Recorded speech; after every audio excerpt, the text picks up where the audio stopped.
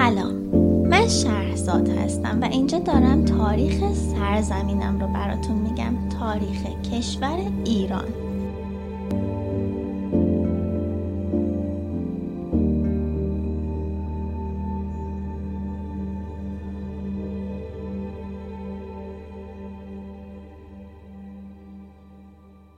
داستانمون به اونجا رسید که ایرانی ها در قرن هفتم رسیدن به نزدیکی‌های اورشلیم. اورشلیم کلاً 20 روز فقط میتونه مقاومت کنه در مقابل سپاه ساسانیان. روم رها کرده بوده این شهرها رو. ایرانی ها چی کار میکنن؟ با یهودی ها متحد میشن. اول وارد شهر میشن، شهر رو کامل میگیرن. اما بعد موقعی که از شهر خارج میشن، توی شهر دوباره شورش میشه. جنگ بین یهودی و مسیحی به وجود میاد. این موقع است که ایرانی ها به ناچار بر میگردن و دیوارهای اورشلیم رو با آتیش میارن پایین. خیلی از روایت ها حاکی از اینه که یهودی ها با ایرانی ها همکاری کردن، ولی در عین حال هم مسیحیای زیادی کشته شدن. گرفتن اورشلیم بدون خونریزی نبوده. شواهد حاکی از یه جنگ سخته. نیروهای روم منطقه رو کلاً تخلیه کرده بودن. عرب‌ها بر خودشون تو منطقه جولون میدادن. فلسطین ناامن شده بوده. طوایف عرب همینجوری بر خودشون شهرها و روستاها رو غارت میکردن. چیزی که در مورد گرفتن اورشلیم خیلی رومی ها رو ناراحت می کرده این بوده که ایرانی ها به مذهبشون احترام نداشتن. مثلا یه داستانی هست که میگه که شهربراز صلیب راستین مسجد الاقصی رو ورداشته با خودش آورده ایران. صلیب راستین چیه؟ صلیب راستین به اعتقاد مسیحی ها، گرچه خیلی از مورخ ها اعتقاد دارن که این حرف درستی نیست، همون صلیبیه که عیسی مسیح روش مصلوب شده. 2 قسمتش کرده بودن. یه قسمتش رو تو اورشلیم نگه می داشتن، یه قسمتش رو توی بیزانس. شهربراز میره اون قسمتی که تو بیزانس نگهداری می شده رو ور می داره، با کلی سلام و صلوات میفرسته سمت تیسفون. حتی یه افسانه هست که میگه که خسرو پرویز این صلیب رو میفرسته برای اینکه توی کلیسای شخصی همسرش استفاده بشه. فتح اورشلیم برای ایرانی ها از نظر استراتژیک مشکل ایجاد میکنه. همونطور که گفتیم ایرانی ها بین مسیحی ها و یهودی های شهر باید یه تعادلی ایجاد میکردن. بعد از اینکه شهر رو گرفته بودن، یهودی ها شروع میکنن به کشتن مسیحی ها. ایرانی ها هم نمیتونستن شهر رو رها کنن. دوباره بر میگردن، شهر رو یه بار دیگه میگیرن. مسیحی ها خیلی از ایرانی ها شاکی میشن، چون اعتقاد دارن که به حرمت عیسی مسیح و به حرمت شهر تعدی شده توی این فتح اورشلیم. بعد از این حمله برای ساخت دوباره شهر کلی هزینه میشه. هم از اسکندریه کلی پول میرسه دست اورشلیم، همین که خود سردارای ایرانی، مثلا یکی از وزیرای خسرو پرویز به اسم یزدین، کلی پول میفرسته برای اورشلیم، ولی اون اثر منفی که تو ذهنیت مسیحی‌ها گذاشته شده بوده باقی میمونه تا سالها. سال 614 شاهین با یه سپاه از تیسفون راه میفته مستقیم سمت قسطنطنیه. شاهین سر راهش شهر افسوس رو خراب میکنه. شهر افسوس یکی از شهرهای بزرگ تاریخیه. حتی بعضی اعتقاد دارن جزو عجایب 7گانه دنیای باستان بوده. یه شهر بسیار زیباست. سال 615 شاهین میرسه به شهر افسوس و میگیرتش. همون سال هم میرسه به شهر خلدقین. خلدقین کجاست؟ اگر رفته باشید استانبول حتما یادتونه. استانبول محله آسیایی اروپایی داره. معروف در این محله استانبول که تو قسمت آسیایی محله کادیکویه. در گذشته اسم محله کادیکوی همون شهر خلدقین بوده. هراکلیوس امپراتور روم میاد دیدن شاهین تو اردوگاه ایرانیا. چیزی که درباره هراکلیوس باید بدونید اینه که خیلی استراتژیست فوق‌العاده‌ای بوده، دقیقاً برعکس شاهنشاه ایران کیخسرو. شاهین مؤدبانه قبولش میکنه، با هم یه جلسه میذارن. بعد از این جلسه از سنای پیک فرستاده میشه برای خسرو پرویز تو تیسفون. شاهین هم از شهر عقب نشینی میکنه. خسرو پرویز خیلی شیک و مجلسی پیک رو میکشه و میگه که آقا صلح بی صلح، من دارم میام که قسطنطنیه رو بگیرم. هدف خسرو پرویز چی بوده؟ یکی از اهداف خسرو پرویز میتونسته این باشه که میخواد امپراتوری هخامنشیان رو احیا کنه. با گرفتن آسیای صغیر قلمرو ایران به همون اندازه قلمرو داریوش بزرگ میرسیده. شاهین بعد از اینکه شاهنشاه بهش گفته که صلح بی صلح، برمیگرده خلدقین رو میگیره.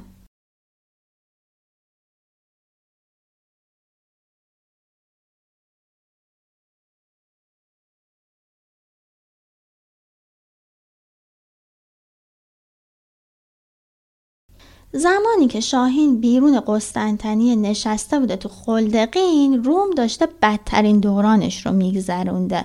امپراتور حتی به فکر این بوده که فرار کنه بره آفریقا. خزانه روم خالی بوده، حقوق سربازاشون رو نمیتونستن بدن. شهرهایی که از ایران نگرفته بودن، یعنی شهرهای غربیشون سمت بالکان و اینا، همه شورش کرده بودن. از اون طرف شهرورازم که گفتیم رفته بوده سمت مصر. شهروراز مصر و اسکندریه رو تا سال 620 خیلی شیک و مجلسی میگیره. تو مصر هم اوضاع رو خیلی آروم جلو میبره، خیلی کشت و کشتار نمیکنه، با صلح و صفا وارد شهرها میشه و وضعیت جنگی تو مصر حاکم نبوده. درست همون شرایطی رو که تو دمشق و سوریه داشتیم، برخلاف شرایطی که تو آسیای صغیر به وجود اومده بوده. بعد از اینم که مصر رو میگیرن ایرانی‌ها، اقتصاد مصر اتفاقا خیلی پیشرفت میکنه. اما خب این گرفتن مصر برای روم فاجعه بار بوده، چون منبع اصلی غلات روم در واقع دست ایرانی‌ها افتاده بوده.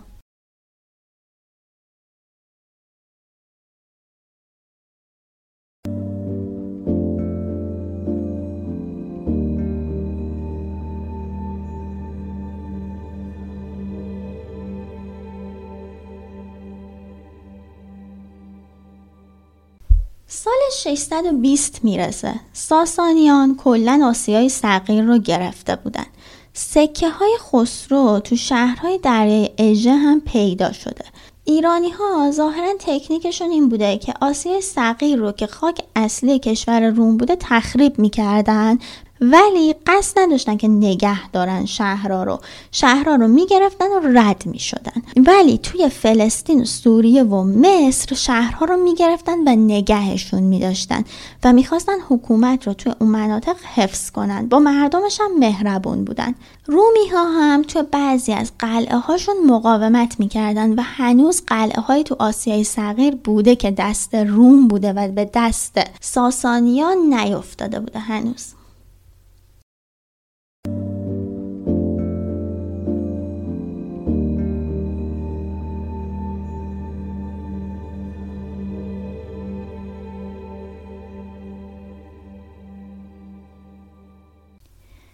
هراکلیوس در سال 5 آپریل 620 قسطنطنیه رو میسپره به یه نفر و راه میفته میاد سمت جنگ برای بار دوم. تو آسیای صغیر یه جای نیروهاش رو جمع میکنه، هرچی داشته و نداشته جمع میکنه، به همه متحداش پیام میفرسته. کل سپاهی که موفق میشه جمع کنه 50,000 نفر بوده.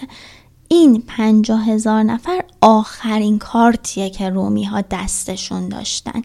یعنی اگر ایران میتونسته این 50,000 نفر رو شکست بده، کلن روم از صحنه روزگار حذف میشده. هراکلیوس 50,000 نفرش رو ور میداره میره سمت ارمنستان. اول یه سپاه از عربای ایرانی که منطقه تحت کنترلشون بوده رو شکست میده. بعد شهروراز خودش رو میرسونه و راههای شرق ارمنستان رو میبنده. هراکلیوس میره سمت جنوب. شهروراز تصمیمش رو عوض میکنه و به جای اینکه اونجایی که کمون کرده بوده وایسته، سپاه روم رو تعقیب میکنه. شهروراز میخواسته که جنگ رو از سرزمین‌های ایران دور نگه داره و توی قلمرو روم نگه داره جنگ رو، اما موفق نمیشه. 2 سپاه تو مرداد ماه با هم درگیر میشن و بعد از مدت‌ها برای اولین بار رومی‌ها ایرانی‌ها رو شکست میدن. زمستون داشته میرسیده. اوضاع روم تو بالکان به هم ریخته بوده. برای همین هراکلیوس برمیگرده سمت روم و سپاهش رو رها میکنه. پیروزی که به دست میارن گرچه خیلی توی دینامیک جنگ مهم نبوده، روی روحیه رومی ها تأثیر میذاره. یه حس و حالی بهشون میده که انگار موج جنگ داشته برمیگشته.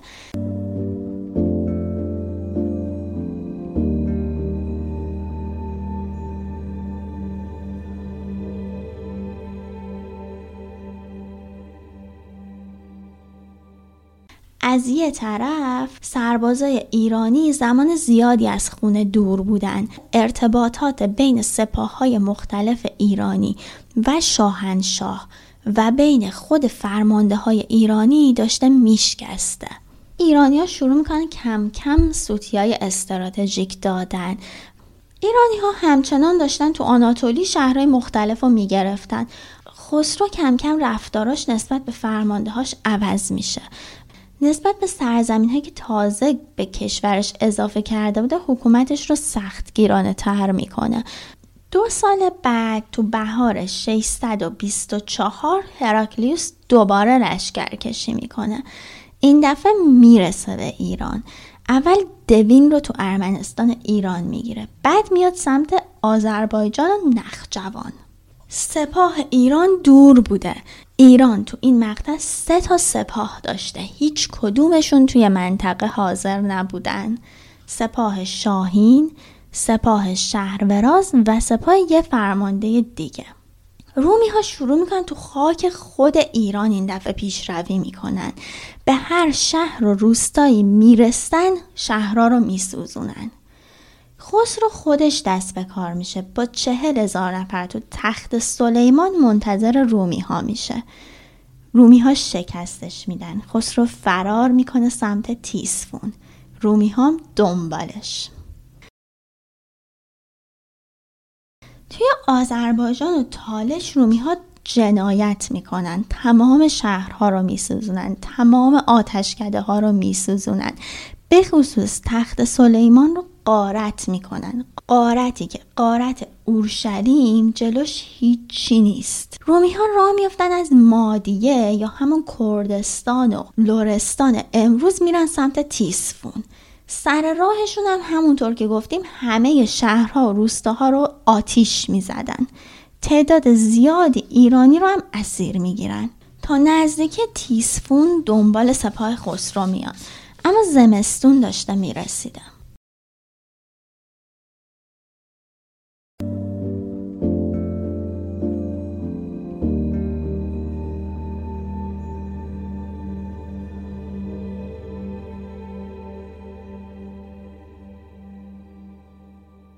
مشکل خیلی بزرگی که من داشتم موقعی که داشتم این قسمت تاریخ رو میخوندم نبودن سورسای ایرانیه.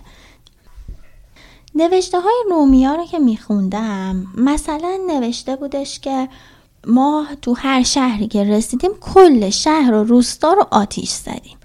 اما همین نویسنده در مورد فتح اورشلیم 3 صفحه نوشته بود که چطوری دعا کرده به درگاه پروردگار که این ایرانی های مهاجم، البته اونا ایرانی نمیگفتن، این پارس های مهاجم رو به راه حق هدایت کنه و مسیحیان رو در امان نگه داره. اما همین طرف می نویسه که چطور دعا کرده به درگاه خداوند که کمکشون کنه که مزارع و روستاهای ایران رو راحت تر آتیش بزنن. همونطور که گفتیم نزدیک زمستون بوده.